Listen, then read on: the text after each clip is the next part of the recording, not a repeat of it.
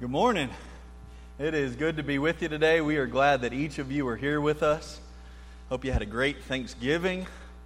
We are glad that all of you are here. We got a lot of people on the road traveling today, so thanks to all the visitors for showing up. We are glad that you were here. I do want to thank the leadership for the opportunity to speak this morning, and I just want to say thank you for all of you for your interest in apologetics and in joining us in this series. In this series, we've sought to answer several questions about our faith, give those answers, and then defend those answers with evidence. And by the way, guys, I've had a running battle with this microphone lately, so if it starts popping, someone let me know, okay? The first question we asked in this series is there a God? And Brother Ethan answered that question using what is known as the cosmological argument. There must be a cause for things that exist. Ethan talked about the teleological argument and the fine-tuning of our universe. Our universe is fine-tuned for life. And then he talked about the moral argument, the concept of good and evil. If moral laws exist in our universe, then there must be a moral law giver. And then we asked the question, is there really such a thing as truth? And we talked about the law of non-contradiction. And, we talked about how if someone says there is no truth, you can respond with, well, is that true? And in that way, you're just highlighting the contradiction in their claim. Thirdly, we asked the question, if there is truth, then what is it? What is true? And we talked about early testimony and how the disciples and apostles were eyewitnesses. We talked about the embarrassing testimony, showing that they're not making this up. And then we talked about the excruciating testimony, proving that they were willing to die for the truth. And then last week, Ethan asked the question, can I trust that my Bible is reliable? And so Ethan walked us through all the manuscript evidence and talked to us about how the Bible is the most well-attested to document of antiquity. Over 60,000 plus manuscripts within 150 to 450 years of the original copies. The Bible is written in such a way that no man or group ever had complete control of the text.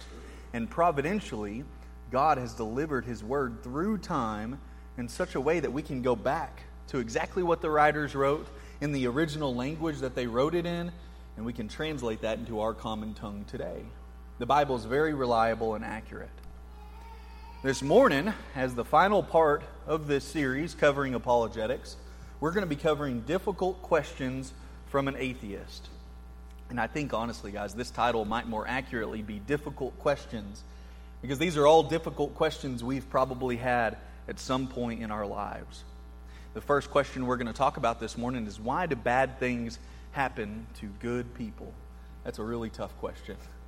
We're probably going to spend the most of our time this morning studying that one alone. But the second question we'll take a look at is, why does a loving God send people to hell? And thirdly, we'll talk about how historically Christians have done terrible things. Why would I be a Christian in the first place? And then fourthly, we'll close with, if God wants us to love Him, then why doesn't He give us a personal, clear sign that He exists? Now, why are these difficult questions?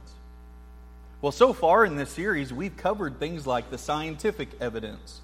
We've studied the philosophical and the historical evidence. But today, we're going to look at evidence that is more emotional in nature. You see, these questions cut to the heart.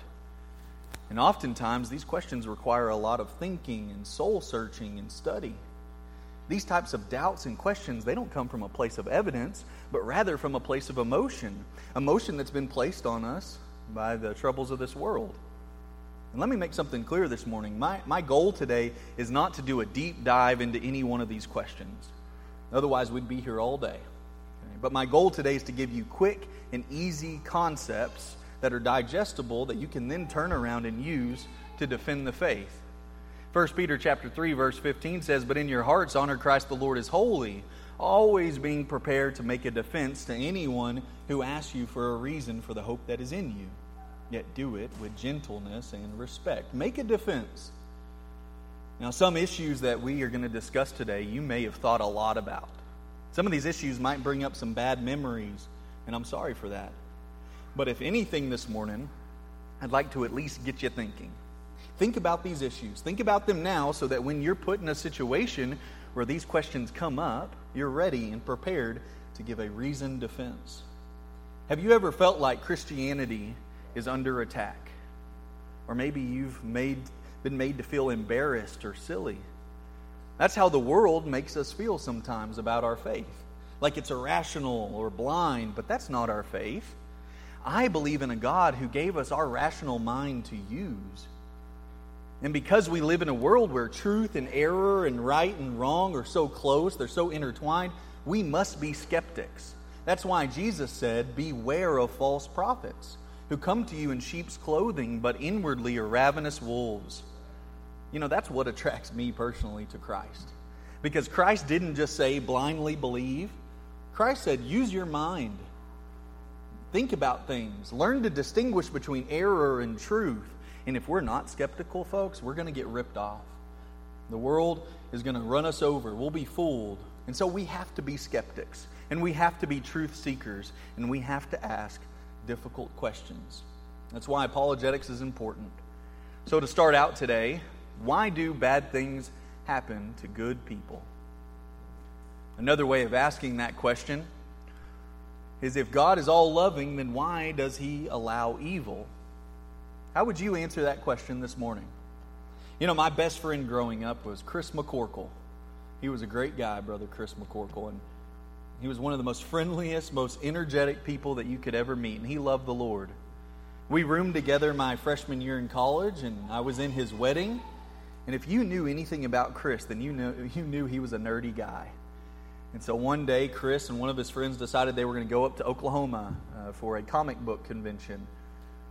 Chris would lose his life that day on that drive on a West Texas road after colliding with another vehicle, leaving his wife a widow. I know many of you have gone through similar situations, death or sickness.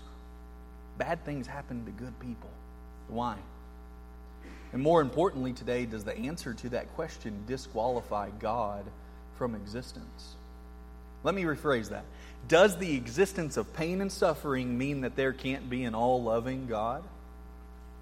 Without question, the problem of pain is the most intellectually and emotional, formidable argument against God's existence. Few people can see and experience the horrendous evil in the world and not wonder how a good and loving God could allow it. And consequently, the problem of pain is one of the most common attacks on Christianity. And if you've thought about this issue for any amount of time, then you realize there are several different answers. Okay, first we're going to talk about free will. You see, while God is all-powerful, He gives us the autonomy to make free choices, which means that we have a tremendous potential for good. We're created in the image of God. But we also have our own human nature that gives us the potential to be self-absorbed, to be racist, to be sexist, to be mean. That's why we have infidelity in the world. That's why we have things like child abuse and war. We have this incredible ability to be so good, and at the same time, this incredible ability to be twisted and evil if that's what we choose to be. You know, God didn't have anything to do with what happened in Uvalde, Texas earlier this year. That was a free will choice of an evil human being. But why would God create evil human beings in the first place? Let me ask you this. Why did your parents decide to have you? Or if you're a parent this morning, why did you decide to have your own children, knowing that one day they might disobey you? Parents take the risk of loss in order to experience the joy of love. Evil is the consequence of our free choices. And if God were to do away with evil, then He would have to do away with the ability to make free choices. And if He did away with our free choice, we would no longer have the ability to love or do good. You know, from the beginning of creation, God made mankind have a free choice. And although we weren't in the garden with Adam and Eve, and we didn't do what they did, we are no different. We choose to obey God every day through our own free choices. Romans chapter 5 verse 12 says, "Therefore, just as sin came into the world through one man, and death through sin, and so death spread to all men because all sinned." All of us are imperfect humans. We have a sin nature. And even on my best days, there are still many sins that I'm guilty of. The flesh is weak, folks. And so we have sin. And as a consequence, we deserve death. And now we talk about time and chance. You know, natural disasters and premature deaths are a direct result of the curse on creation because of the fall of humankind. Ecclesiastes 9 verse 11 says, "Again I saw that under the sun the race is not to the swift, nor the battle to the strong, nor bread to the wise, nor riches to the intelligent, nor favor to those with knowledge, but time and chance happen to them all." We live in a fallen world. And what Solomon says here is that even if you're the fastest, even if you're the strongest, or the wisest, or the smartest, time and chance happen to all of us. So no one is guaranteed a trouble-free life or a full life of 70 years. You know, one of the errors that the Bible attacks many times is the concept of karma. This idea that there's a one-to-one correspondence between sin and suffering. You know, that's one of the main points of the book of Job. One of Job's counselors, one of his friends said, "Obviously, Job, the reason you are suffering is because you've done something wrong. And if you would just repent, your suffering will stop." And this made God so angry because that's not how he operates. But oftentimes we fall into that same line of thinking, that trap. We think that if I do good, I deserve good from God. And I think if I do evil, I deserve punishment from God. That's not the way life works. There's not this one-to-one correspondence between goodness and the good life and evil and suffering. Instead, Jesus says in the Sermon on the Mount that God rains down his blessings on the just and the unjust. Even evil people get to enjoy God's good blessings. And even good people get hit by the unfairness of life. You know, life is unfair. And it's not because God is getting us. It's because you and I are born into an unfair, messed up world. Bad things happen to good people. But are there reasons God might use pain and suffering rather than just free will and time and chance? Next we come to trials. Think about this for a moment. If God prevented pain every time we got into trouble, then we would become the most reckless, self-centered creatures in the universe, and we would never learn from suffering. Isaiah chapter 55 verses 8 through 9 says, "For my thoughts are not your thoughts, neither are your ways my ways, declares the Lord. For as the heavens are higher than the earth, so are my ways higher than your ways, and my thoughts than your thoughts." You know, for those of us who are parents, think about our relationship with our children. We bring all kinds of pain into their lives for their own good. We vaccinate them, we take them to the dentist, we force them to go to bed when they don't want to, and they really don't like whenever we use that sucker thing on their nose. They don't understand our reasons. I mean, why would they? How much more is this true of our relationship with God, whose wisdom infinitely exceeds our own? If we have a difficult time solving nonlinear differential equations, why do we think that we should be able to fathom all the workings of God's providence? Romans chapter 11 says, "Oh, the depth of the riches and wisdom and knowledge of God! How unsearchable are his judgments and how inscrutable his ways! For who has known the mind of the Lord, and who has been his counselor? Or who has given a gift to him that he might be repaid? For from him and through him and to him are all things. To him be glory forever. Amen." Sometimes we just have to recognize our limits and acknowledge the limitless knowledge and unseen purposes of God.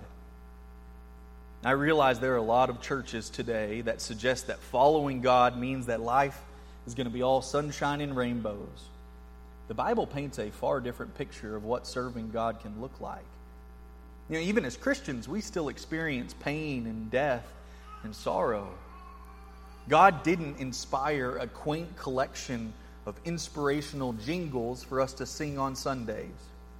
He inspired the laments of men who were persecuted and oppressed and the cries of a people who saw their cities destroyed by war and famine. Psalm 44 verse 23 says, "Awake, why are you sleeping, O Lord? Rouse yourself, do not reject us forever. Why do you hide your face? Why do you forget our affliction and oppression?" And like the biblical writers, we too deal with our own trials and tribulations. How many of you can relate to this passage? Guys, it's okay for us to have feelings. It's okay for us to ask God to remove troubles. Jesus did that in the Garden of Gethsemane. So take those things to God. Open up to Him. Let Him into your heart. Tell Him the truth. And at the end of the day, take a step back and recognize that you are a fallible human being. Okay? And God's in control. You don't know what He's working out in your life or in the world. God can allow pain and suffering for the purposes of waking us up to our spiritual state and our need for forgiveness. Now, this is certainly the case with the prodigal son. What did it take for him to go home? He had to eat pig slop. His life had to get horrible before he would wake up. Reflecting on the existence of suffering, C.S. Lewis wrote, God whispers to us in our pleasures, speaks in our conscience, but shouts in our pain. It is His megaphone to rouse a deaf world. Now, in the wake of the terrorist attacks of 9/11, churches across the country were flooded with people who normally never attended. Why? Because people suddenly experienced the immediate, incalculable importance of God in a world that is so fragile. The events of 9/11 woke them up to the reality of life and their spiritual condition. Events like that make people think. They start to think about their lives and think about their family, and suddenly they start to ask questions like, does God exist? Do I have a relationship with Him? Is there judgment to come? In retrospect, tough times can be good for us. Now, I remember early in my sales career, one of my bosses, he had a saying he would always use, tough times don't last, but tough people do. You know, trials toughen us up. They make us stronger, builds character. If you think about it, you'll find that virtually every valuable lesson you've ever learned was the result from some hardship in your life or in someone else's. In most cases, bad fortune teaches while good fortune deceives us. In fact, suffering is what develops virtues. You can't develop courage unless there's danger. You can't develop perseverance unless there's an obstacle in your way. And you won't learn how to be a servant unless there's someone to serve. And folks, God works in the same way. It's in the toughest of times, the times of desperation, that we find His hope. In times of failure, we find His strength. In times of sadness, we find His joy. And in times of evil, we are enlightened to how good God actually is. Putting evil in the perspective of eternity dramatically changes the way Christians should view it. While the existence of pain is very real, it's also very temporary, folks. The Apostle Paul, who was repeatedly beaten, jailed, and stoned and whipped, wrote to the Christians in Corinth, and he said, "For this light momentary affliction is preparing for us an eternal weight of glory beyond all comparison." You know, the Job of chapter 42 is a deeper, more joyful Job than the one in chapter 1. So pain in this world can sometimes actually serve a good purpose in the end. If you look at life that way, somehow our trials produce appreciation for all the gifts that God has given us more than ever. That is how all our pain and suffering will appear through the lens of eternity. Not only will the pain be fleeting, but our joy will be even greater for having seen God deliver us out of it. The Bible also teaches that God works all things together for good. Okay? And this is what I call the ripple effect. But if that's true, why does God allow certain evils? You know, certain things happen in our world where we look at it and we say, no way is there any good coming from this. I'll share one example that helps me wrap my mind around it. Let's say a baby in a church gets sick. And we pray and pray and pray, and the whole church prays, but the baby dies. And we're like, why? Why did that baby die? And if someone were to ask me, why do babies die? I would say, well, we live in a fallen world, so yeah, babies die. But if you ask me why that baby died, I don't know, but I know why I don't know. You see, I'm inside of time, and all I can see is this much, but God is outside of time, and He sees everything. And this is what I have heard called the ripple effect.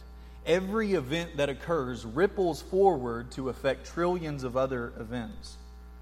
Romans chapter 8, verse 28, and we know that for those who love God, all things work together for good for those who are called according to His purpose. And we might not know why a baby dies. But since God can see the end from the beginning, maybe this baby dying ripples forward to affect so many other events that 500 years from now, a great evangelist arises and saves millions of people, baptizes millions of people. Or maybe a disease gets cured. Who knows? We have no way of knowing how the events of today will shape our character in 10 years, or how they will shape the character of our friends and family, or how they'll alter the path of our lives and the lives of those around us, or how they'll influence our future choices or our values. Thus, God could be justified in permitting at least some evil for the sake of the good that might eventually come from it. But can we trace all those ripples? We can't. God can, though. In fact, you even see the ripple effect in the Scriptures. In the story of Joseph in the Old Testament, remember when he was sold into slavery by his brothers? And he goes to Egypt and he's treated horribly, he's falsely accused, thrown into prison, but then he rises up and becomes number 3 in charge of Egypt. He puts all this grain to the side and he saves the people. And then his own family that sold him into slavery, they then travel to Israel to escape a famine. They go to Egypt, and Joseph sees them. And what did Joseph say to them when he encounters his brothers? Did he say, "You dirty rat, you did me so wrong"? That's not what Joseph said. Genesis chapter 50, verse 20, "As for you, you meant evil against me, but God meant it for good." He says, what you meant for evil, God has done many good things with it. The saving of lives. And here you see the ripple effect in the Scripture. You have people who did evil, and their evil rippled forward and actually helped people later, a great many people. So if we know God can see the end from the beginning, we can trust Him for the things that we can't see. That's basically the whole book of Job. God says, Job, you can't even understand how I run the physical world that you can see. So how are you going to understand the vastly more complex moral world that you cannot see? You know, one movie that my family watches every Christmas is the movie It's a Wonderful Life. The main character, George Bailey, has a few things go wrong with his business, and suddenly his life seems to be falling apart all around him. And so he decides that he's going to commit suicide. And so George Bailey goes up on a bridge, and he's about to jump off when an angel stops him. This angel then shows him what life would be like if he had never been born. It turns out that life would have been terrible for many people throughout his hometown. But George never knew this. He never realized the amazing impact that his life had on other people. And folks, because we live in time, we never realize the amazing impact that our lives might have on others. We can't see what God can see, so instead, maybe we should just trust God to work things out for good. Now, moving on to our next question, number 2, and we're going to pick up the pace now and go a little bit faster. Why does a loving God send people to hell? Another way of asking it would be to say, if God is all good, why does He condemn people to eternal punishment? Well, the truth is you have 2 options, heaven or hell. There are no loopholes. There's no fine print to get us out of it. God is all-knowing and He's all just, and all of us are going to be judged fairly. 2 Corinthians chapter 5, verse 10 says, "For we must all appear before the judgment seat of Christ, so that each one of us may receive what is due for what he has done in the body, whether good or evil." There will be a day of judgment when God's power will be manifested in judging me for the way that I have acted. Now, why would someone go to hell, though? I want you to think about it this way. You say, Zach, you come to me and you say, Zach, I want to build a friendship with you. And I say, no, thank you, I'm not interested. You know, at that point, I'm condemning myself from having the privilege of having a relationship with you. Our relationship with God is no different. God wants to have a relationship with us, and we can accept that free gift, or we can say, bug off, God, I'm not interested. You see, people choose to be away from God. He offers us a free gift, but He doesn't force us to take it. We're not robots. So God says, because I respect your free will and the dignity of your personhood, I'm not going to haul you into heaven to live with me for all eternity. God's going to give you a choice. But because God is just, He cannot allow evil to win. In fact, His righteousness guarantees that evil will lose. Romans chapter 2, verse 5 says, "But because of your hard and impotent heart, you are storing up wrath for yourself on the day of wrath, when God's righteous judgment will be revealed." God's moral perfection is most clearly displayed in His anger against sin and the exercise of His justice in punishing it. You see, what people struggle with is this understanding that a loving God is an angry God. We all want a God of love without the wrath. But there's a problem. A loving God, by definition, is a just God. So if you want God's love, then you have to take God's anger as well. Because He's got to right all the wrongs. He's got to punish evil. And what God is doing through hell is guaranteeing that justice and love ultimately triumph. I don't know about you, but there's a lot of evil that I would like to see corrected, that I would like to see punished. I mean, that's why I'm real grateful that on the day of judgment, we're not going to stand before the U.S. Supreme Court in front of fallible human beings. Instead, on the day of judgment, we're going to stand before an all-knowing, just, compassionate God. And through Jesus, God reveals that He is just. God's goodness is most clearly seen in His mercy towards sinners. This is where Christianity offers an answer to evil that no other worldview can. The cross of Jesus Christ is the ultimate vindication of God's goodness in the face of evil and suffering. The all-knowing, all-powerful, all-present God enters into His own creation, into our pain and our own suffering. Isaiah 63 verse 9 says, "In all their affliction He was afflicted." Christ lived in solidarity with His people. He didn't come to earth as a king or a warrior, but He came as a poor manual laborer. Isaiah 53 verse 3, "He was despised and rejected by men, a man of sorrows and acquainted with grief."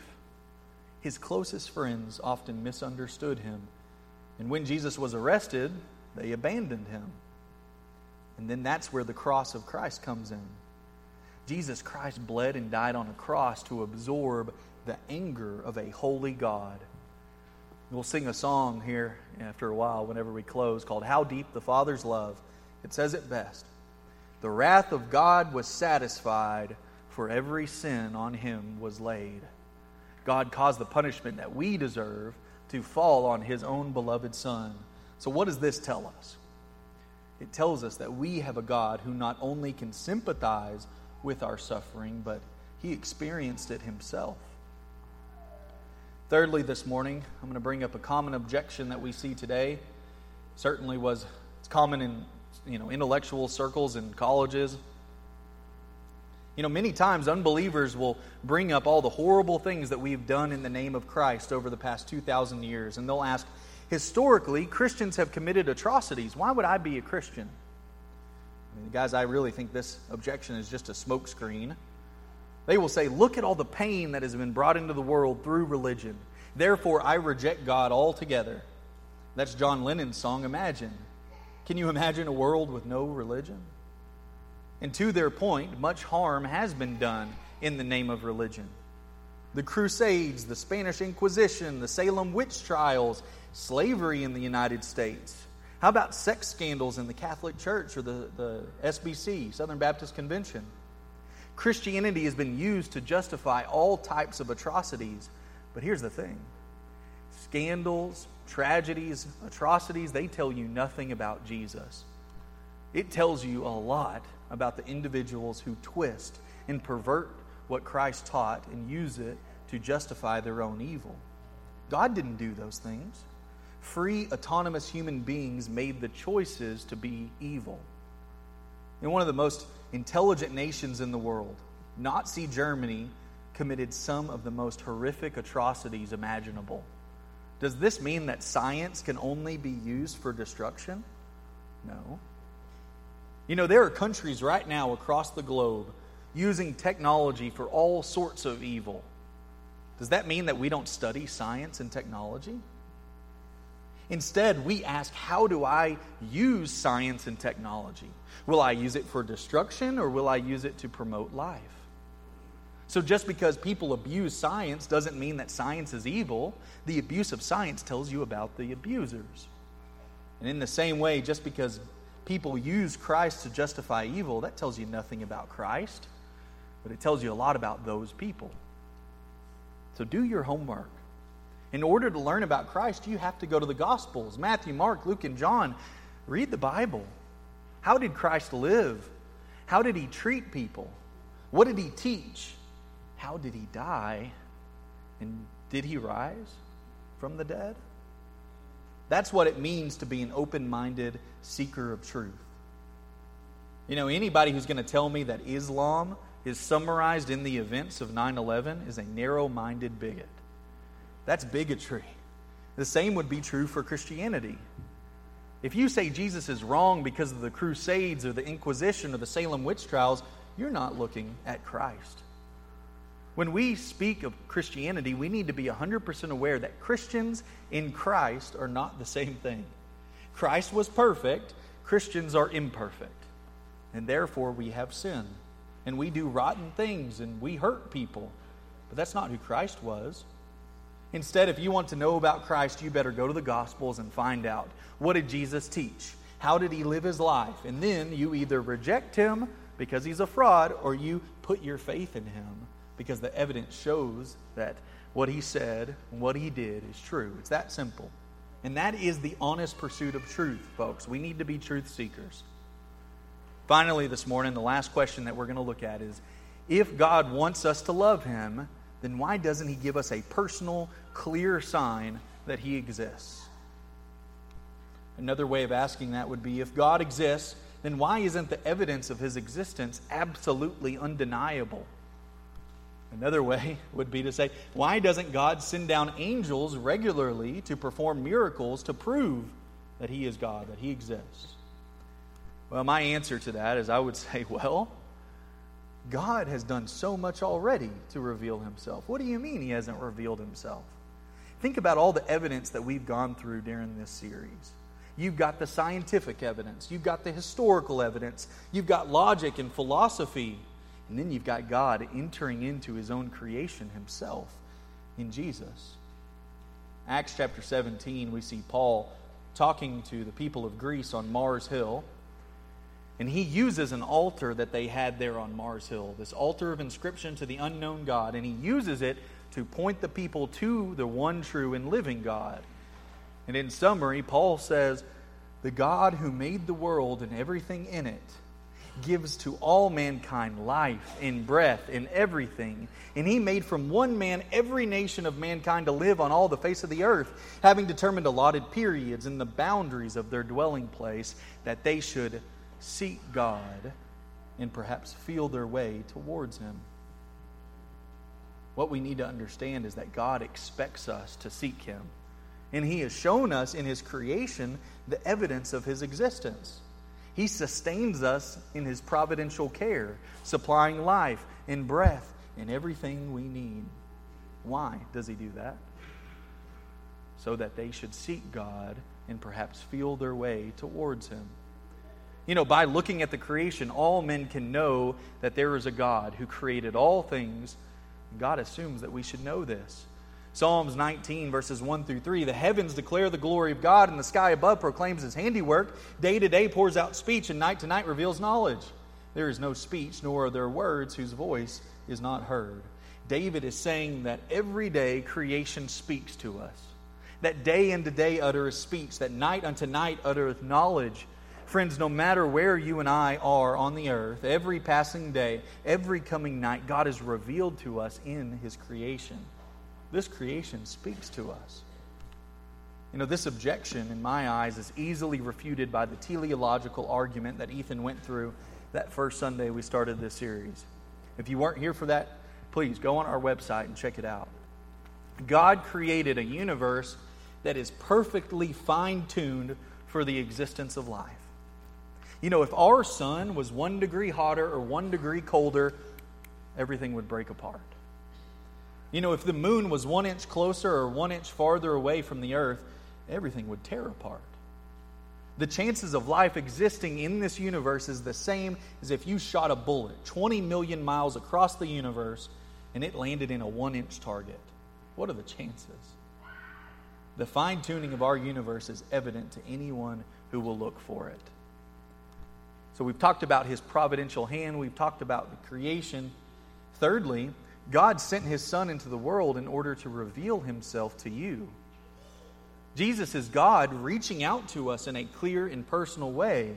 It's evident to anyone who is looking for Him. And fourthly, what God has done in revealing and delivering His Word to us is truly amazing.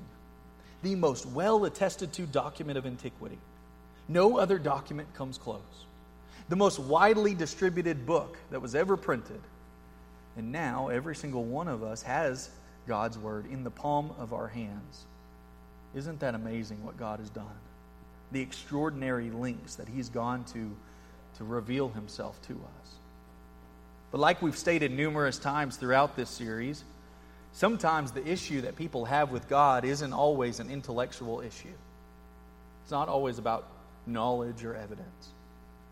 Oftentimes it's about the heart. It's a heart issue. In the story of the rich man and Lazarus, we see both characters die and they enter into the afterlife. Lazarus, he goes into Abraham's bosom, and the rich man enters into Hades, a place of torment. And there is this great chasm fixed between the two. And as the rich man calls out for mercy to Father Abraham, he says, "Please, Father Abraham, send Lazarus to go warn my brothers about this horrible, horrible place of torment." And Abraham replies to him, "They have Moses and the prophets. Let them hear." And he said, "No, Father Abraham, but if someone goes to them from the dead, they will repent." And he said to them, if they do not hear Moses and the prophets, neither will they be convinced if someone should rise from the dead. The point here is that you can give someone all the evidence in the world, and they might still reject Christ. Because sometimes it's not about the evidence, folks. It's about the heart. So you can meet someone head to head. You can get into all those discussions. You can give them all the evidence. You can make all the arguments, and you can dive in deep as you want intellectually, and sometimes you'll get nowhere. That's why Paul says in Romans chapter 1, "For what can be known about God is plain to them, because God has shown it to them. For His invisible attributes, namely His eternal power and divine nature, have been clearly perceived ever since the creation of the world, in the things that have been made, so they are without excuse. For although they knew God, they did not honor Him as God or give thanks to Him, but they became futile in their thinking, and their foolish hearts were darkened. Claiming to be wise, they became fools." God can be clearly perceived from the creation, from His blessings, and from His Son. We are without excuse. But for some people, the evidence isn't enough. Most people in our world today, although they know God, they don't honor Him or obey Him or give thanks to Him. So folks, what do we do in those situations? Where we have someone that we love dearly and we know that they know the truth, but still they object. What do we do? Well, sometimes it takes God working in our lives for that evidence to sink in. It's not about what Zach can do or what you can do. Sometimes it's about what God does in working in our lives. But when someone shuts themselves off to God and really digs in, what can we do? 1 Peter chapter 3. "But in your hearts, honor Christ the Lord as holy, always being prepared to make a defense to anyone who asks you for a reason for the hope that is in you, yet do it with gentleness and respect." Sometimes, folks, that's all we can do. Be there, be ready, give an answer, and make a defense, and do it with gentleness and respect. Let's go out into the world and create loving relationships with people. Let's show them Christ. Let's show them our faith and live it out. And then be there. Be there for when the tough times come. Be there for when tragedy strikes. Love people. And talk about God, folks. Talk about God in your home. Talk about God with your friends and with your family. Just talk about God. In conclusion this morning, I know we've gone through a lot of information. We're going to do a quick review and then we're going to close. I appreciate your kind attention. So the first question we looked at this morning, why do bad things happen to good people? In short, free will is messy. We live in a fallen world. So consequently, we are all subject to time and chance. And we must remember sin isn't a 1-to-1 ratio to punishment. You know, when bad things happen, it's not because God is punishing us. And when good things happen, it's not because God is rewarding us. God rains down His blessings on the just and the unjust. And although we don't always understand what God is doing, He can use trials to help us grow and develop virtues. And when we take a step back, we can see God's providence rippling through time as He works all things together for good for those who love the Lord. Secondly, we talked about why does a loving God send people to hell? Well, once again, I would first point to free will. God gives us a choice. And most people choose to be away from God. He doesn't force His love on us. He doesn't force us to love Him. But talking about the righteousness of God, you know, a loving God demands that there be justice. And through hell, God guarantees that evil loses. And through Jesus, we see God's love and justice revealed. Thirdly, I'd ask the question, if historically Christians have done horrible things, why would I be a Christian? Well, once again, we would explain how free will is messy. So imperfect people have done evil things in the name of the Lord. Instead, I would then invite them to study Christ for yourself. Don't be a bigot. Pick up a Bible. Learn about Christ. And then the last question we talked about, if God wants us to love Him, then why doesn't He give us a personal, clear sign that He exists? Well, first I would talk about how God has done so much already to reveal Himself to the creation. He reveals Himself in the creation itself. He reveals Himself through His providential hand. He reveals Himself through the person of Jesus Christ, and He reveals Himself through His holy word. We talked also about the rich man and Lazarus. You know, sometimes, guys, this just isn't an intellectual issue. Many times it's a heart issue. So at the end of the day, all you can really do is give an answer. Shine your light and be there for people. I want to thank you for your time this morning. I want to thank you for your kind attention. If you'd like to access any of the resources that we've used during this study, please let me and Ethan know. I have a stack of books that's piling up. So let us know if you'd like to check out some of these resources. We'd be happy to share that with you. I hope all of you have grown during this series. I hope your faith has grown through the evidence that we've presented to you. But you know, folks, everybody's got faith. Whether you're an atheist or a Christian, people have faith. I mean, we all have faith here in a few minutes when we get out on 635 and try to drive home. The question is, what is the reliability of what you put your faith in? What's its reliability? Where's the evidence that your faith is true? As Christians, we have so much evidence. And the Bible says that we are without excuse. Have you put your faith in Jesus this morning? Once again, I want to thank you for your kind attention. If there is anyone who could use the prayers of the church this morning, we would love to pray with you. We'd love to support you. Maybe you've got some things going on in your life that you've got questions about. Come talk to us. We'd love to answer those questions. We'd love to talk to you about Christ. Or maybe this morning you've seen the evidence and you realize that you need to take care of something. If there be one of either case, we ask that you come to the front, take a seat on this front pew as we stand and as we sing.